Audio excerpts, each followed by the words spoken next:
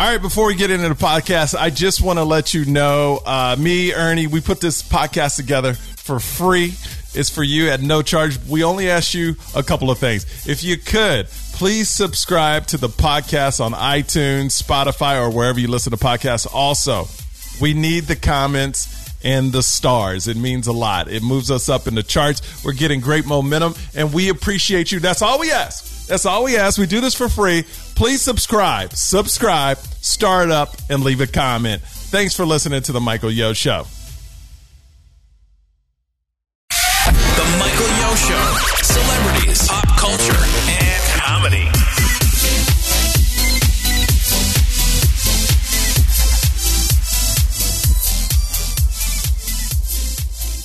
Popeye's chicken sandwiches. Is that where we starting? Yeah, because can you believe... Two niggas off the back talking about chicken. That's right. Popeye's chicken sandwiches. People getting killed over these. Don't you think that's ridiculous? Listen, man, I just said it. I was telling my man here, I went last night to go get it because now they're back. And I guess I came 5 minutes too late because here's what happened. As I pull into the drive-thru at the Popeyes, I see 5 cars leave the line. I'm like, what the fuck? So then I see the girl from Popeyes, and she's just saying something to him. So I'm like, oh, shit. So I go, sweetheart, y'all got it? Nah, we just sold out. So because they were sold out, 5 cars just left the drive-thru line. So I'm sitting there going, yo, these Popeyes chicken sandwiches is really like the release of a new PS4. It is. Like, you literally have to stand in line, spend the night, camp out with a tent to get your first dibs. My question is, how long before it gets to where it's just like, nigga, they just available. Nobody even cares. Well, no. Popeye chicken sandwich? Yeah, we got more than we need. We'll give you away. It'll never How happen. long before the craze ends? Never. You know why? Because they're not going to let it go that long. They'll do it for like 3 weeks and then cut it off like they did last time. This And has say- to be the greatest marketing ploy I've ever seen. Because don't tell me you're literally running out of sandwiches. Or Y'all chicken, could keep or chickens. Or chickens. Y'all could keep flooding the market. Yeah. But to go, let's see how long these niggas wait. So by the time we come back out, they go crazy. And it's doing it again. And again. I planned my whole day around this shit yesterday. I went. Did you really? Nigga, listen. Did you really? The Negro is, come on. I said, I'm going to do what I got to do. I'm going to go home. I'm going to smoke my L, have me a drink. By the time I get done playing a couple games of Madden and 2K, the Popeyes drive-thru near my crib close at 10. I leave my house at 9:15, get there 9:30, get 2 sandwiches, go back home, I'm good. So your strategy was, hey, I'm going to get them before they close because everybody got theirs. Already. All But right. this is the second wave. So they not going to run out again. Nigga, they ran out again. Wow. Them white folks is plotting, nigga. Yeah? I've done this before, but I got to do it again. And as a comic, hopefully you appreciate it. I was doing my Paul Mooney, talking about black people. All you niggas are going crazy for this goddamn chicken sandwich. White folks, y'all niggas are sick. This is a plot. 2 years from now, all you niggas will have mesothelioma. These white folks, niggas are going crazy for this goddamn bird. I saw slaves in line for this chicken. I saw Sojourner Truth and Frederick Douglass for this goddamn chicken sandwich. I know why you niggas love this chicken. It's what's in the batter. Aretha Franklin's ashes are in the batter. I bit into a breast. It was a breast. I had Aretha titty meat everywhere. It was crazy, nigga. That sandwich was tastier than Richard Pryor's son's ass. Man, this is God. a call to action, baby. It is. It's a call to action. So have you ever had one yet? I did. I had him the first wave. Was it good? Let me say this. Here's what's funny about internet. And here's what you're learning real quick about the internet is how fickle and bitter people are. Because the comments, of course, are all the people going, particularly black people, man, fuck that sandwich. That shit's overrated. I don't give a damn about that goddamn sandwich. I make my own goddamn sandwich. But yet they sold out. Yeah. So, nigga, it's good. Yeah. Let's stop acting like it ain't. That's like the people that go, man, Kevin Hart ain't funny. All this nigga's movies are box office bonanzas. somebody think you funny. 30,000 The people in the numbers stadium. don't lie. Yeah. That sandwich is delicious, nigga. Okay, all right. Now, is it, from what I understand, it's just 2 chicken strips? It's just like the chicken strips. It's not? No, it's a big, huge fried breast. Here's what I had somebody tell me. I think I got gypped because I opened my bun and it was 2 chicken strips. Yeah. They were doing that. It's just chicken, boneless chicken, 2 strips, put it on a bun. Here you go. But it's something about that breast with the seasoning. And I don't know if it's an aioli, the pickles. Is it a Hawaiian bun? If I tried to duplicate that shit tonight, I would fail.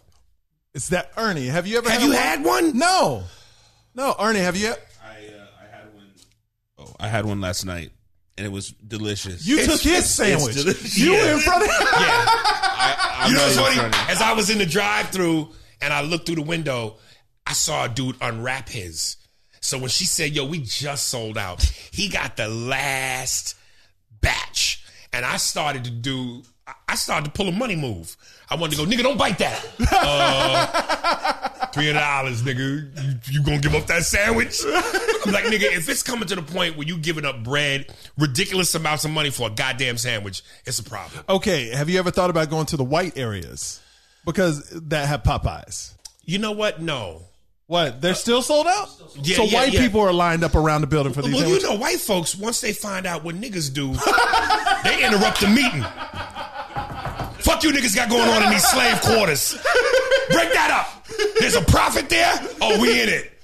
White folks, you know, they crashed the party. There you go. Come on, man.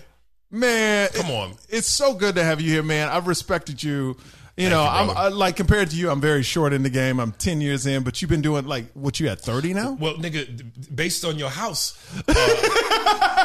I'm driving a Fiat, and you done surpassed me with a Lamborghini, nigga. It's not about that. It ain't, but it is. This shit is nice. My house is nice too, but this is like some, you know, take off your shoes. Sweetheart, if you ain't fucking, you got to leave. Yeah. No, but man, let's start from the beginning. What got you in the, like, because I want to know you, man, Yeah. you know, because everybody that comes in, we know what they've done. We see them now. But man, how'd you get started in the game, man? Long story short, man, I'm an 80s baby. I was born in 75. So I grew up, and you know, my father gave me the history of watch Richard Pryor, Mantan Moreland, Step and Fetch It, Moms Mabley, a lot of the black and white classics, Amos and Andy. So I always had a love for the history of comedy. But Eddie Murphy, I mean, me and my pops religiously used to, it was television scheduling where we would watch him on SNL, and he was like my first major inspiration. So, and when I saw 48 Hours and Trading Places, I was like, I want to be that guy. Because his wit, his charisma, the way he stole a scene and just brought you into his moment, that's what I wanted to do. Was it about him being black? Because Partly, it's always a little bit about that. Because, you know, we in an industry where we are not number one. And even when we number one, we're reminded that we're not number one. So it was a little bit of all of that. But again, I just always had a love for comedy. And so I read in a book where he started when he was 14. We got the same birthday, same astrological sign. So I took all that as inspiration to go, well, fuck it. If he did it, why not me? So I just started doing stand-up at 14. I knew Bob Sumner, who was really the brainchild behind Def Jam. I know Stan Latham and Russell Simmons get the credit on paper, but it was Bob that really started it. And, you know, coming up in New Jersey, New York with Bill Bellamy, Hamburger Jones, and those guys, just did Def Jam when I was 16, Showtime at the Apollo when I was 17, and been in it ever since. So what was the toughest part for you? Did you automatically hit as soon as you got in? Like you, because it seems like, you know, a lot of people just say, I'm going to try stand up, but they like comedy, but you seem like you were a student before you even got into the game. I was definitely a student, but you know, I really, you know, this is a passion for me for real. Because Lord knows I've had every reason in the world to want to quit. Yeah. And I think about quitting every day. Why? So just because, you know, the industry is such bullshit. You know, there's a lot of things that we understand. Look, it's show business, and the business is bigger than the show. even though I dispute that a little bit, because without the show, you don't have the business. So to try to, and you know, when I say they, the suits try to perpetuate like the business is more important than the show, but without the show, you don't have the business. So that being said, the politics, the racism, the bullshit, the showboating, the jazz hands, all the shit you got to do that ain't got nothing to do with comedy, I can't stand it. So, because here's what's interesting to me, and I'm gonna just be blunt and straight out with you. You're one of the most talented people I've ever Hear met. it all the time. But you haven't got that break where I've seen people not as talented as Right. you get the big breaks, and they're doing big things. Listen, I don't know. But how do you live? How does a person go 30 years in this industry, live in that, see that, and go, why? And you're I like, promise you, before this podcast is over, that question will be answered. okay, Based on some of the words that come out of my mouth. okay. You know, man, it's weird. It's like, I don't know what the politics. I'm sure there's politics and bullshit in every aspect of entertainment or a business, but it feels like, at least with sports, things are fair. If you don't have Kobe Bryant talent, you ain't getting a Kobe Bryant contract. In this business, you just said it. You don't have to have top tier talent to get top tier money. There's a lot of motherfuckers who you look at and go, huh? But at least in sports, your talent has to validate your paycheck. Yes. Whereas here, it doesn't. So, you know, I'm brash. I say a lot of shit I probably shouldn't say. I've certainly said some shit I regret that I wish I could take back. Not that I don't mean it. Was it to people about people in the industry that you couldn't take back? Okay. Yeah. And did they still hold you to that? Of course, but they don't tell you that. They don't tell you That's the this worst. is what you did. Yeah. They'll look you in the eye. It's like some mafia shit. Smile, pour you a drink, you're dead by noon. So, you know, I just wish, based on what I know now, I could finagle myself better. It doesn't mean that I don't believe in what I say. I don't stand by my convictions. But just knowing how this game is, you got to walk different. You know, timing is everything. You can say what you want to say. You can do what you want to do to an extent. But when you generate box office revenue that's outrageous, people tolerate your shit because you the cash cow now. But when you ain't the cash cow, you get your chest out, your chin up. I'm Reggie Hammond. Yeah. It's different. What point in your career did you go, okay, this is the moment? Like, you thought if you could have ever pop, like to that next level. Was there ever a moment in your career where you're like, this is it right here? I don't think I've had it. I think there's been moments where I've done things that people can look at the body of work and go, man, you're this or you're that. But pop, I mean, we all have our different interpretations of what making it is. Yeah. I once saw one of the greatest comedians of all time, Patrice O'Neal, say, what is it? Making it. What is it? So we all have our interpretation of what making it is. So, you know, mine is, you know, when they calling you to say be in this role as opposed to you auditioning, when you ain't got to audition no more and the scripts are coming to you. You made it. You've made it, dude. You know, when you don't have to chase it, they chasing you. That's, to me, making it. Do you feel like now, at this point right now, that you could maybe get that second chance since you understand, and I use that in quotes, you know how the business is now, right? Or is it just you feel personally it's too late? You know, I had an agent once that told me one of the wildest shit I've ever heard. He goes, if you can open a movie, if Hitler could open a weekend, he'd be a star. In other words, as long as you can generate money, become a hit, you always have a shot. Yeah. And that's one of the greatest things about this business and about life and about America. You always one hit away. No matter how deep you are in the hole, whether it's viral, whether it's commercial, cartoon, movie, TV, you are one hit away from everything turning around. And that's a curse too, because I lived in Miami at a time. Yeah. And you know, they have supermodels down there. Yeah. But once they hit 21, if they ain't made it, it's over. Right. Like, they know that. They know Right. they doing little stuff, but they'll Yeah. never get to that next level. Where I feel in Hollywood, it's a blessing and a curse. They Yeah. could be like, we need a 300-pound white woman. And if you're that 300-pound white woman, no matter how old you are, and you Yeah. fit the role, you're going to get it. So that keeps people here. I don't know how many waiters I've met that go, man, I've been doing this for 12 years waiting for my shot, because they could really still get that shot. Yeah, And listen, this how wild I think it is, and I've said this on my podcast. I still think before it's all said and done, Kevin Spacey makes a comeback. I mean, I think it's going to happen at some point. I wouldn't disagree. You know? Because I don't think, here's the thing. I don't know, after this whole Chris Brown and Rihanna thing happened, you saw Rihanna was all bruised up or whatever. Yeah. Literally 3 months later, he comes out with a song. I see women dancing to it going, Listen, I hate man. Chris Brown, but I love this song. Listen, man, that is the dangerous power of celebrity. Yes. You know what I'm saying? You mean to honestly tell me, and listen, we don't know for sure, and I'm not saying he was, but Michael Jackson couldn't have been a pedophile. Bill Cosby couldn't have been a rapist. R. Kelly couldn't be what he was. You think that because motherfuckers are famous, they're exempt from having sickness? I know. All the money and the fame does is allow people to do exactly what you said. That nigga peed on a young girl. But hey, Yeah. step in the name of love. Exactly. So when you touch people's emotions, mentally, emotionally, artistically, you the soundtrack and the moment to some of the best times people have had in their lives. Oh shit, I remember that R. Kelly song. I got the best blowjob I ever had. How could I be mad at this nigga? Oh my God, that movie that Eddie did or Cosby did that made me laugh when my mother died and cured me. You get a pass.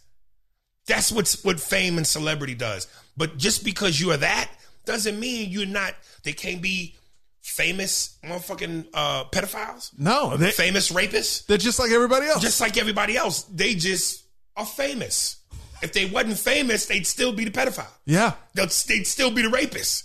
So come on, man. Don't fall for the sauce, man. Now, you talked about your podcast. What's the name of your podcast? Spears and Steinberg. Okay, and what are y'all talking AKA about? the Jew and the Jerk. The Jew and the Jerk. Yeah, and that's he's sitting in the corner Yeah, I over there, see the him. other half. You know, listen, man, in this era of ridiculously over the top moisture in terms of political correctness, I think what we strive for is to be the alcohol during Prohibition. People want to be fucked up. People want to enjoy. Life is fucked up. You look for any type of intoxicant / medication you can to feel good. So while we living in this era of you can't say this, you can't say that, oh, you're not supposed to laugh, I want motherfuckers to listen to us and go, laugh, motherfucker. And if you offended, be offended. But know that when you listen to us, you getting straight, uncut Bolivian cocaine in its purest form. With one sniff, you might die. So we, in all this political correctness bullshit, we just try to be as real and as raw as possible, man. What the piece, has it ever affected you in a club? Because I know the clubs know what they're going to get. Like when you come in, they know you. You're a legend in the business. It hasn't affected me with the club per se, but I certainly have had audience members give me their 2 cents on how they feel. And I don't give a fuck about your feelings. I don't give a fuck. I got 2 baby mamas. I got child support and alimony payments. I don't have time to give a fuck about your feelings. If you can tell me how you feel, but then give me a check and go, thank you for listening to my sorrows. Hey, your baby mama. Yeah. Nigga, I'll take your shit. But if you're not going to help my situation, I could give a fuck how you feel, man. Do you think, like, what's the biggest difference between now and comedy and like when you started? You know, there's the whole political correctness thing. Yeah. I think comedy. Listen, I would love to have lived in a time where you could sit at a ball game at the Staples or back then the LA Coliseum and smoke a cigarette. You know, it might not be healthy, but I like them days when you could go on fucking Johnny Carson and smoke a stove, nigga. Yeah. You know, I love the All in the Family era where television was not politically correct at all. I just think that freedom is needed. What do you think about when Eddie Murphy, now, he's coming back. He's going to shoot a new special. He's apologizing again for Raw and Delirious. He's apologized officially? For some of the things. Yeah. I mean, he goes, I look at myself and I go, wow, I really said that. That was awful. See, I got to go to Dave Chappelle for a second. I recently saw where Dave was on the red carpet, I guess the night he got the Mark Twain Award. Mm-hmm. And someone asked him a question about political correctness, and then he kind of mumbled off a couple things, but then he finished it with, all that stuff I'm supposed to say. Yeah. Dave is one of the last Mohicans in terms of honesty and rawness and realness. I wish Eddie hadn't done that, because there's no need for that. Your place is already solidified. By doing that, you've accomplished what? Would you gain more fans? Nigga, how many more fans do you need? Yeah. You're rich beyond eternity. Your legacy is established. You don't need to do that. And if the motherfuckers that are sensitive to what you did back in the 80s are fucking with you now, man, fuck them. Fuck them. No, Why is that relevant? It's just interesting when I heard his interview. He goes, it just, I was taken back by what I said. He didn't apologize. He goes, I can't believe I said that. Oh, that's an apology. It's an apology. You know what I mean? How do you, with Eddie Murphy shooting this new special, you're going to get paid $70 million, something like that from Netflix. How do you, my thing is how does he work on material? I don't know, but how do you do that? I think the first thing he should say when he come out is, "Hey, faggots, how y'all doing?"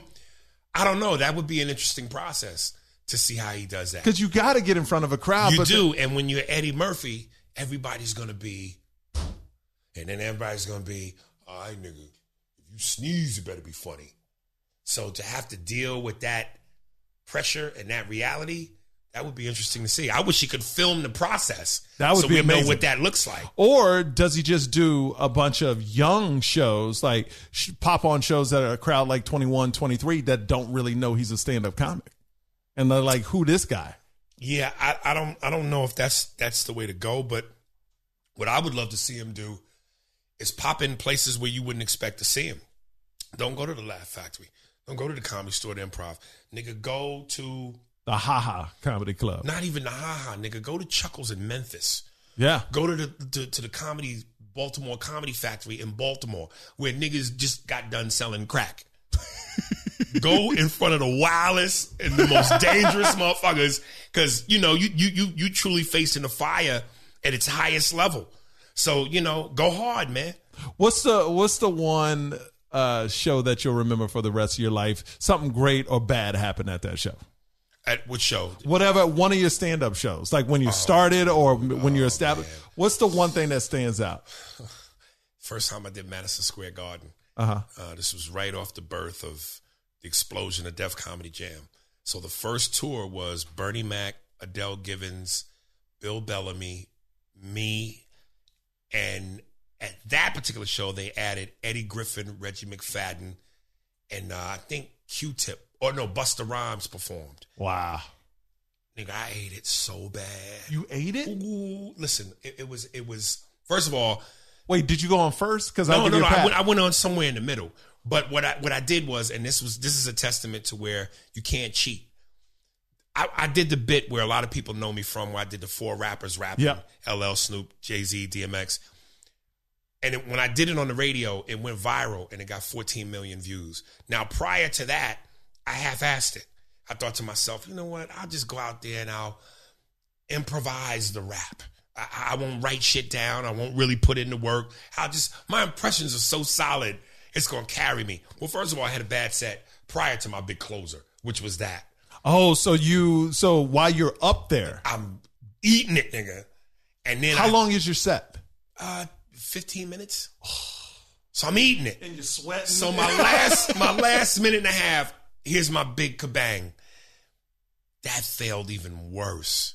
And I remember as I was walking off stage, these 2 black guys are standing in the DJ booth.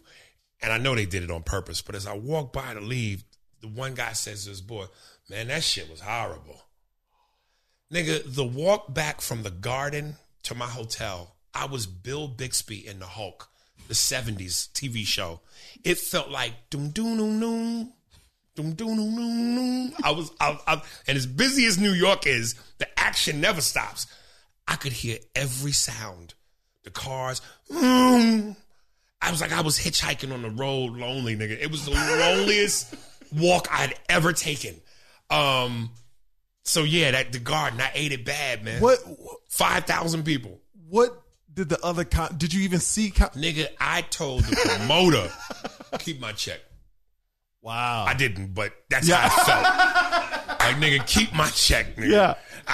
If there was any chance, which there wasn't, that I could get some pussy, I knew I dried up every vagina in the room. There was no hanging out, no partying. Nigga, you failed. Go home. And the other comedians are smashing before you. Smashing.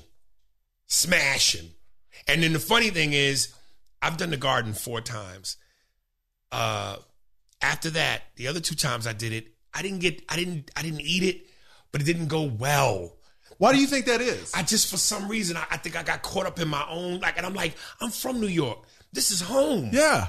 This is what you want to kill. But my very last time at the Garden, I performed with Tracy Morgan. He did a big show, and he was the host. I smashed the shit out of that. And that must have been... I was redemption. It was redemption, because I was like, nigga, I have failed at the Garden 3 times. I need this to hit. Now, granted, I was a lot more, about a 4th time, known. This was before Mad TV. Oh, okay. This was before Conan 7 times. Shaq Salt. This was, by the time I did Tracy Morgan, I built a reputation. And what year was that? I can't remember offhand specifically, but I had built enough in my repertoire where people knew Aries Spears. Yo, this nigga's the truth. Uh-huh. So I had that working for me now. Whereas before, hey y'all, here's this young kid from so-and-so with no credits. Oh, nigga. They could smell the fear. They could smell it. It's it's so true too. Because if you go out there and you're not confident, they turn on you so quick. Well, they can feel it. It's New York and it's black people. Yeah. So between that mixture, New Yorkers are already aggressive, but black folks, hey motherfucker, you got 8 seconds. Go. Uh-huh. So, it's a different beast, man. If you could go back in your career and change one thing, what would it be? Make better decisions, keep my mouth shut, be a little bit wiser. And I've told this story before. I remember one time I had a dinner with Chris Rock, and long story short, he said, hey, man, I can only give you 3 pieces of advice. Keep writing, try to be as funny as you can, and try not to piss these white folks off.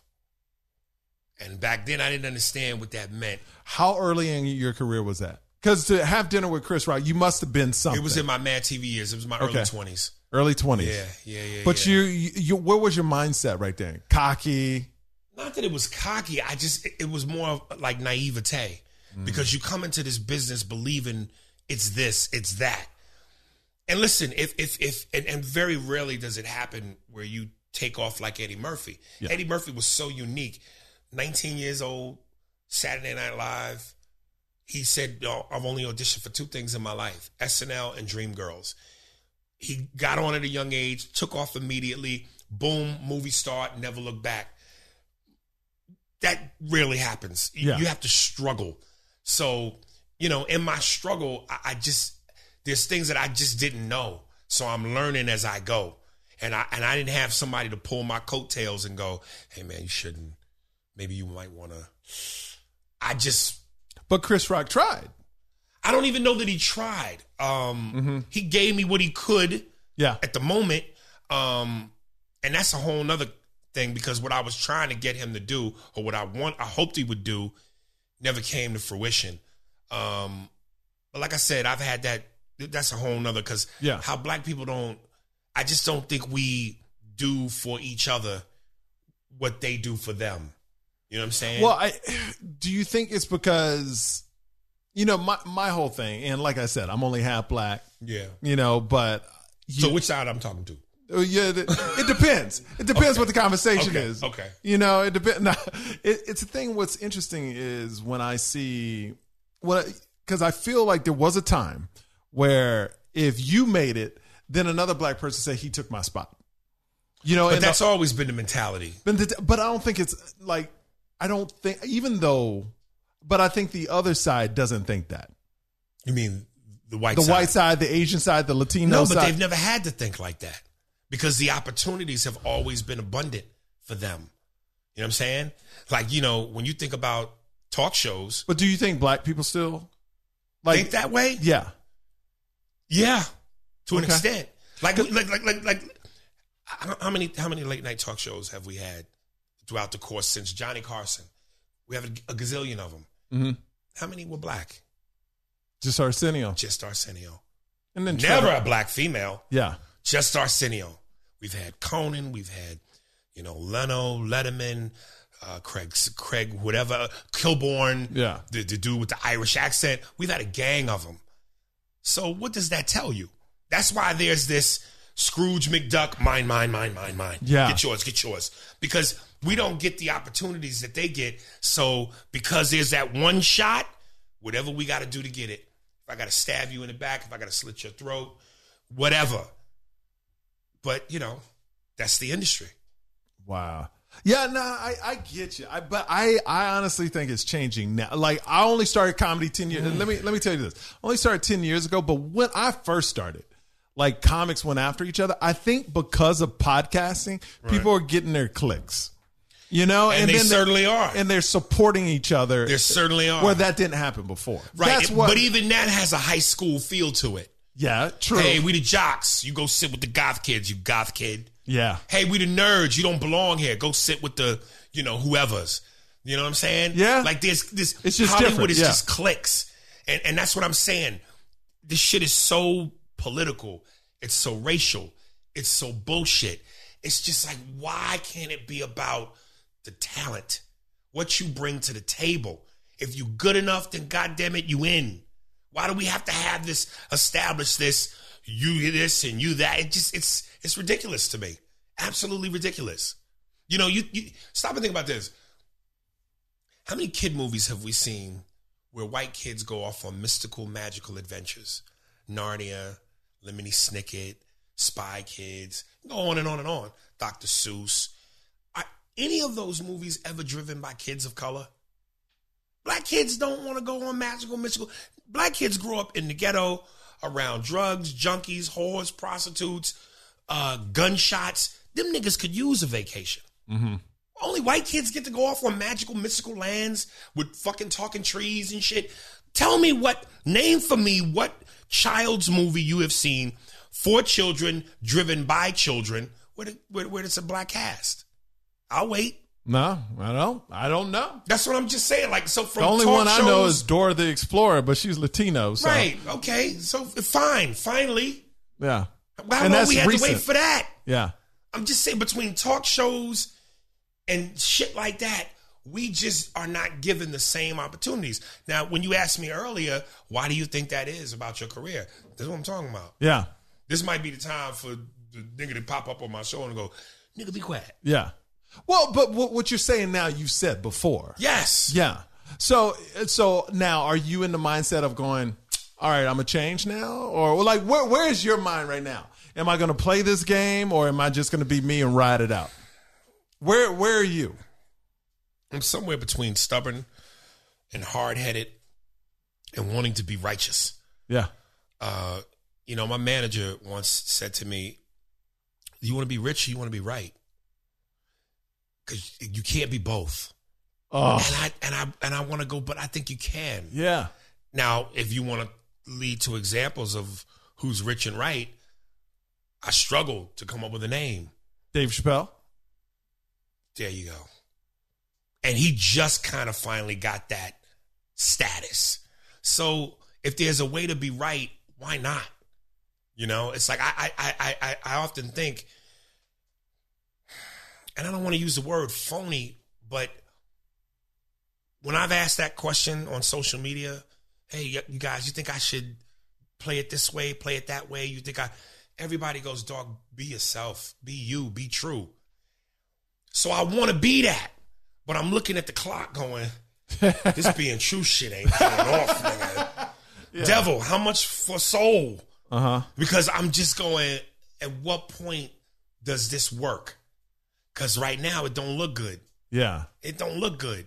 But for me to be any other way, I I don't feel right. I remember ESPN once did a thing where they had me host a couple of, like, they were trying to do like a regular sports type of thing where they were infusing stand-up comedy with sports.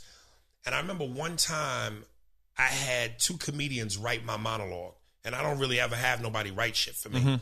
And I remember the day we shot it, I panicked and I froze.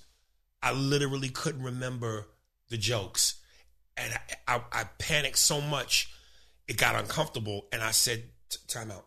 And I walked off and I went outside and I was just trying to get it together because I just went, this is not me. These aren't my words. This ain't my feelings. This ain't my passion. I'm trying to deliver somebody else's shit that ain't me. And it put me into the shivers, man. You know, I started panicking, you know, so I can't do that. I don't feel right. Whenever I have to do a show and they tell me, like I remember I was opening for Keith Sweat for like a month at the Flamingo in Vegas. And you know, comics, one of the things I love about what we do is every night we work is Casual Friday. Yeah. We wear what makes us comfortable. I'm a New York motherfucker. I wear Timbs and T-shirts and a New York hat. Maybe a nice leather jacket if I'm calling it sprucing up. I don't like suits. So I think my agent lied to me because he goes, they want you to wear a suit. It's like, fuck. But the money was so good. The opportunity was so good. I said, fuck it. I went and got me 3 tailor-made suits. Every night I was sweating on stage profusely because I just don't like a suit. Yeah. I like to, you know, so finally I think the last night there, I went to the people in charge and I went, hey man, I've been wearing this goddamn suit. Can I please wear it? They said, you could always wear that. I don't know who told you to put on a suit.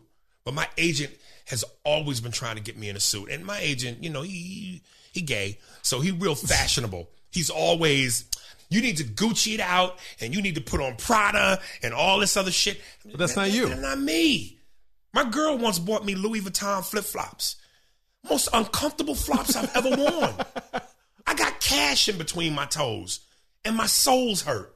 Give me the Jordan Air flip-flops. Right. They more comfortable. You know, this Hollywood shit, I love what you get from it. Pussy in abundance, attention, adulation, respect, love, all of that's good. All this other shit though, I'm like, ugh. Do you, like, when you were young in your career, did you experience people once you started getting, you know, because I've never seen you controversial. I've never used that tag. I personally, for me, right. You know, to me, you're a comedian, you know, you're a talented guy. But if you want to go with that, when you hit that point of, oh, he's controversial, did you see friends you thought were friends start turning their backs on you? Well, first of all, I've never really had any friends within this industry because I take that word friend serious. Okay. Friends help you bury a body. Yeah, Friends lie on the witness stand. So I got 2 friends who I grew up with in New York and New Jersey since 4th grade. So all this comedy comrade shit where guys hang out, like you said, in cliques and groups and call each other friends, I don't have that. Okay. Because I also feel like this shit is so phony that you call yourself friends, but when opportunity strikes and success hits, motherfuckers move different. So, hey, friend, how about that role in your show? Hey, friend, how about that part in your movie? It's happened to you? No, because I don't have any friends like Gotcha. that. You know what I mean?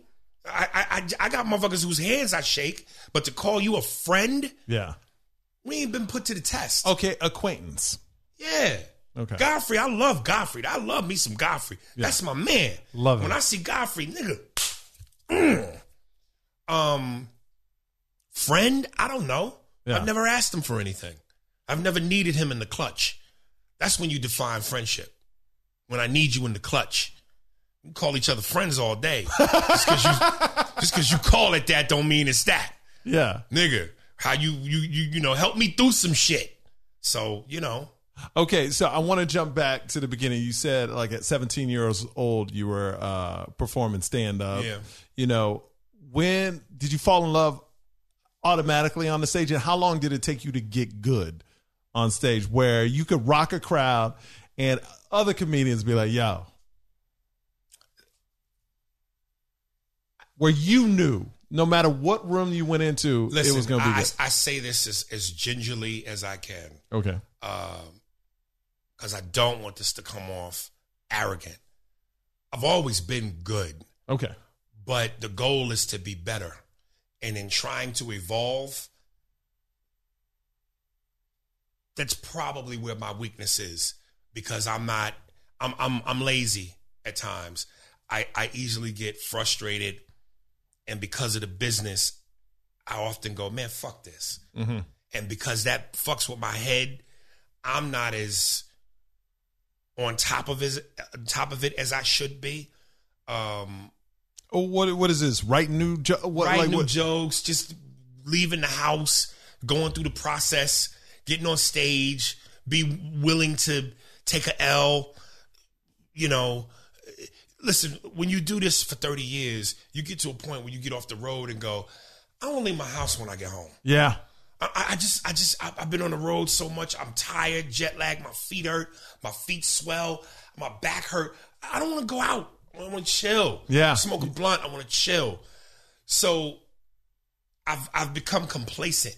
Got you. You know what I mean? A little bit. But you recognize, some people don't recognize that. No, I recognize it. Okay. Nigga. I know. Some nights where I probably should go, you know what? Fuck the material. Let me just do all new shit, or let me take a chance.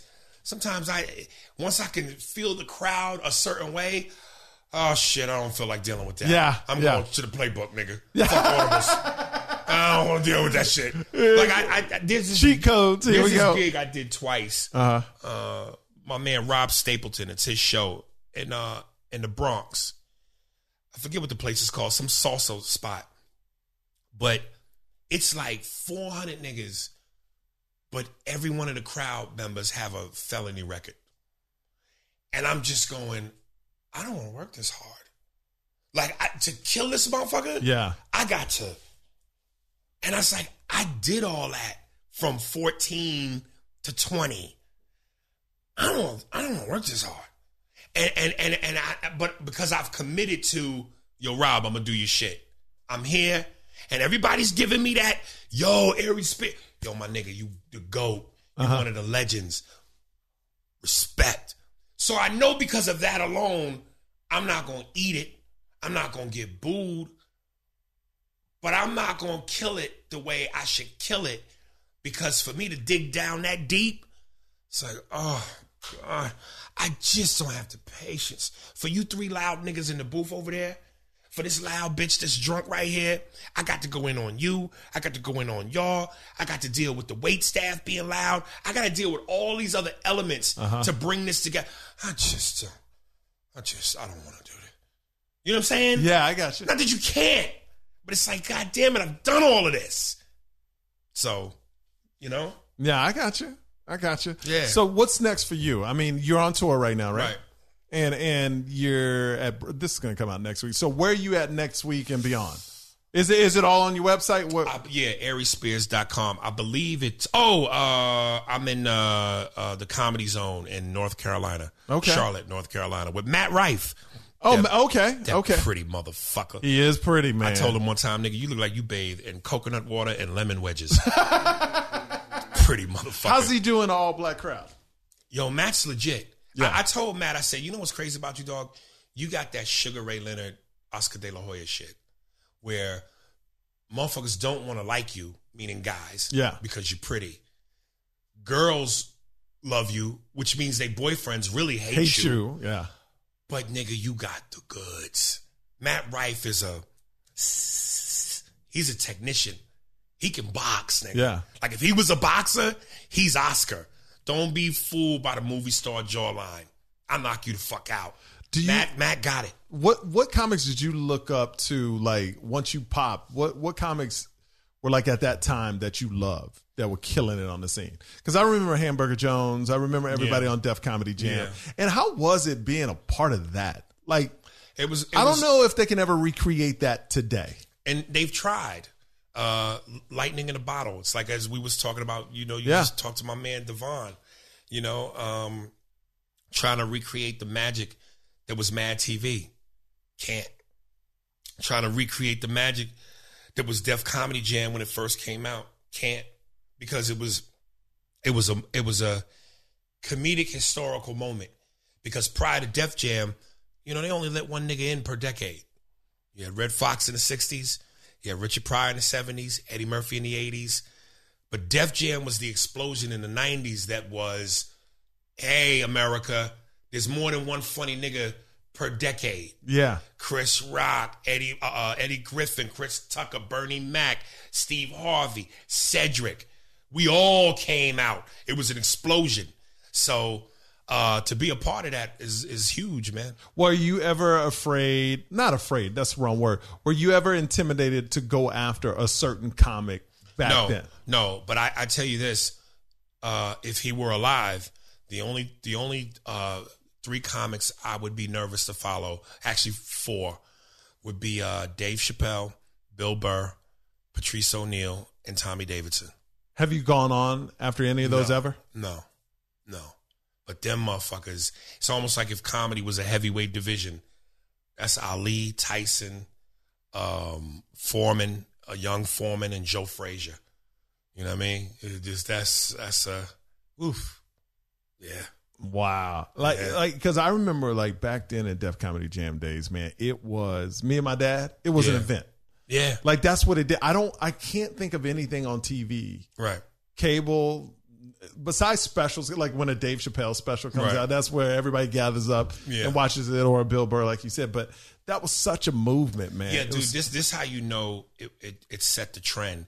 Because after Def Jam exploded, every city, every ghetto city in America that would do a black comedy night either had the word jam or deaf in it. Yeah. They wouldn't say Def Jam, but they'd go, this Tuesday, so-and-so's comedy jam, or this Wednesday, the Def Funny Spot.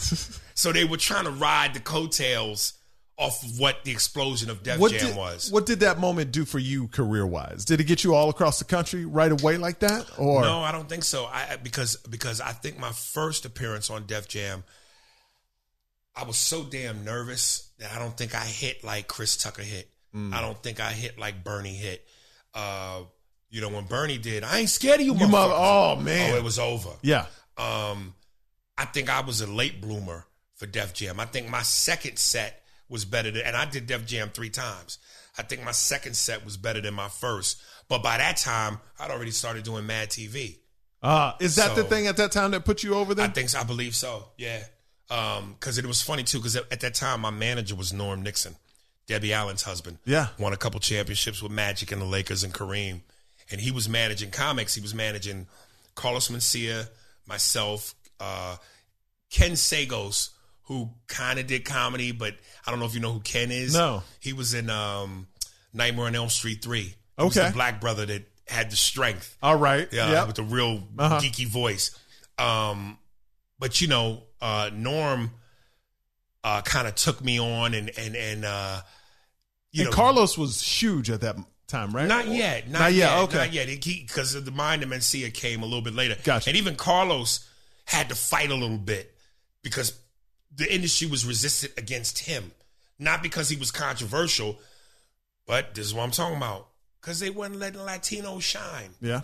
Like, you know, they wasn't giving Latinos shine then. Mm-hmm. So, you know, that's just, you know, the business is wild like that, man. You know? So you got managed by this guy. Oh, and I used to say, Norm used to tell me, never underestimate the power of television. Because I remember when I first did Def Jam, my first 2 years, not Def Jam, Mad TV, my first 2 years, I was bitching. I was like, damn, I'm doing all this funny shit. Ain't nobody recognizing, ain't nobody saying. And I was like, what the fuck? And Norm would always tell me, man, don't underestimate the power of television. By season 3 and 4, dude, everywhere I went, yo, and I was like, oh shit. What was the character you were most known for? I wasn't really known for characters because I did impressions. I wasn't character heavy. Got you. Like Michael McDonald was known for Stewart. Alex Bornstein was known for Miss Swan. I wasn't a character guy. Angela Johnson was on there, right? Yeah, but she came way after everybody left. Okay, she did that one Bon Qui thing, and then it fucking blew up. Jesus. So because I just did so many impressions, everybody knew me as Eddie Murphy, James Brown, Shaq, whatever impression I did that was hot or that people gravitated towards, that's what I was known for. When do you take interest in a character to do it? Like, do you ever just watch TV or like, how do you pick a character to do? Like, is there somebody, and you don't have to do it because I hate when people make you do impressions. No. But is there somebody you're watching right now where you're like, okay, I might want to do them? Now, you mean an impression or a character? Impression. I only take it on if I really feel like I could do it. Is there anybody out there right now that you like? Of course, I would love to be able to do a Dave Chappelle, but I can't do Dave. Back when, at the height of his Obama-ness, I would love to have been able to do Obama. Yeah. But I never, Obama is, I tell people impressions is cadence and voice. Yeah. Some people have cadence, but they don't have a voice, or vice versa. I always felt I knew Obama's cadence, but I never thought I locked into the tone. My daughter, Sasha Malik, what we do here in America. I know that cadence, but I never thought I had the voice. Gotcha. So, whereas with Shaq, as long as I score 20 and 10, I'll be fine. When I dominate, those are my numbers, 20 and 10. So Shaq, I could lock into. So, how did Shaq react? Loved it. Loved it, right? And he did Mad TV twice. Shaq's always been a big fan of mine, dog. Shaq loves me, dude. So, Shaq's always been good, man. So was there ever a person that, besides Obama, but in the past that you wanted to do, you just could never get it? Yeah, there was quite a few. And listen, I tip my hat every chance I get. Jay Farrow, man. Oh, Beast. Kevin Hart. Will Smith. He does impressions I simply can't do. And I look at Chris Rock, and I just go, that motherfucker. I'm going to tell you who have you seen Godfrey do Steve Harvey? Yes. Ridiculous. We were at the Laugh Factory the other night, and he just bust out into it. It is so what good. The hell? I can't even, man. Yeah. So you almost get jealous because you just go, oh, motherfucker. But then I remember he was on Vlad TV, and he did Paul Mooney. And Godfrey, if you ever see this, I love you, nigga. But his Paul Mooney wasn't fucking with mine. And it gave me a little bit of satisfaction. Yeah, you felt good about it. For me to read the comments, go, we love Godfrey, but he ain't fucking with Aries. So, but again, that's my man. And Godfrey, that's Steve Harvey, nigga, I wish. But, you got yours, I got mine. All right, man. Well, man, tell everybody where they can find you on Instagram and all that stuff. Yes, I'm Instagram. Everything is my name, basically. Instagram, Aries Spears. Facebook, Aries Spears. You can subscribe to my Patreon, Aries Spears. But most importantly, the podcast is available on all social platforms. Amazon, Google Play, Spotify, iTunes, Apple, Spearsburg.com. It's called Spears and Steinberg, The Jew and the Jerk. All new episodes every Wednesday. Check it out, man. We about like 120 episodes in. Nice. So y'all put out one a week, 2 a week? Yeah, 1 a week. Sometimes 2 a week. Nice. But we grinding, man. So if y'all want that unfiltered, uncut cocaine, man, that yayo. At its strongest level, without the other bullshit and the baking soda. Fuck with us, man. All right, my man. I appreciate you coming about, man. No doubt.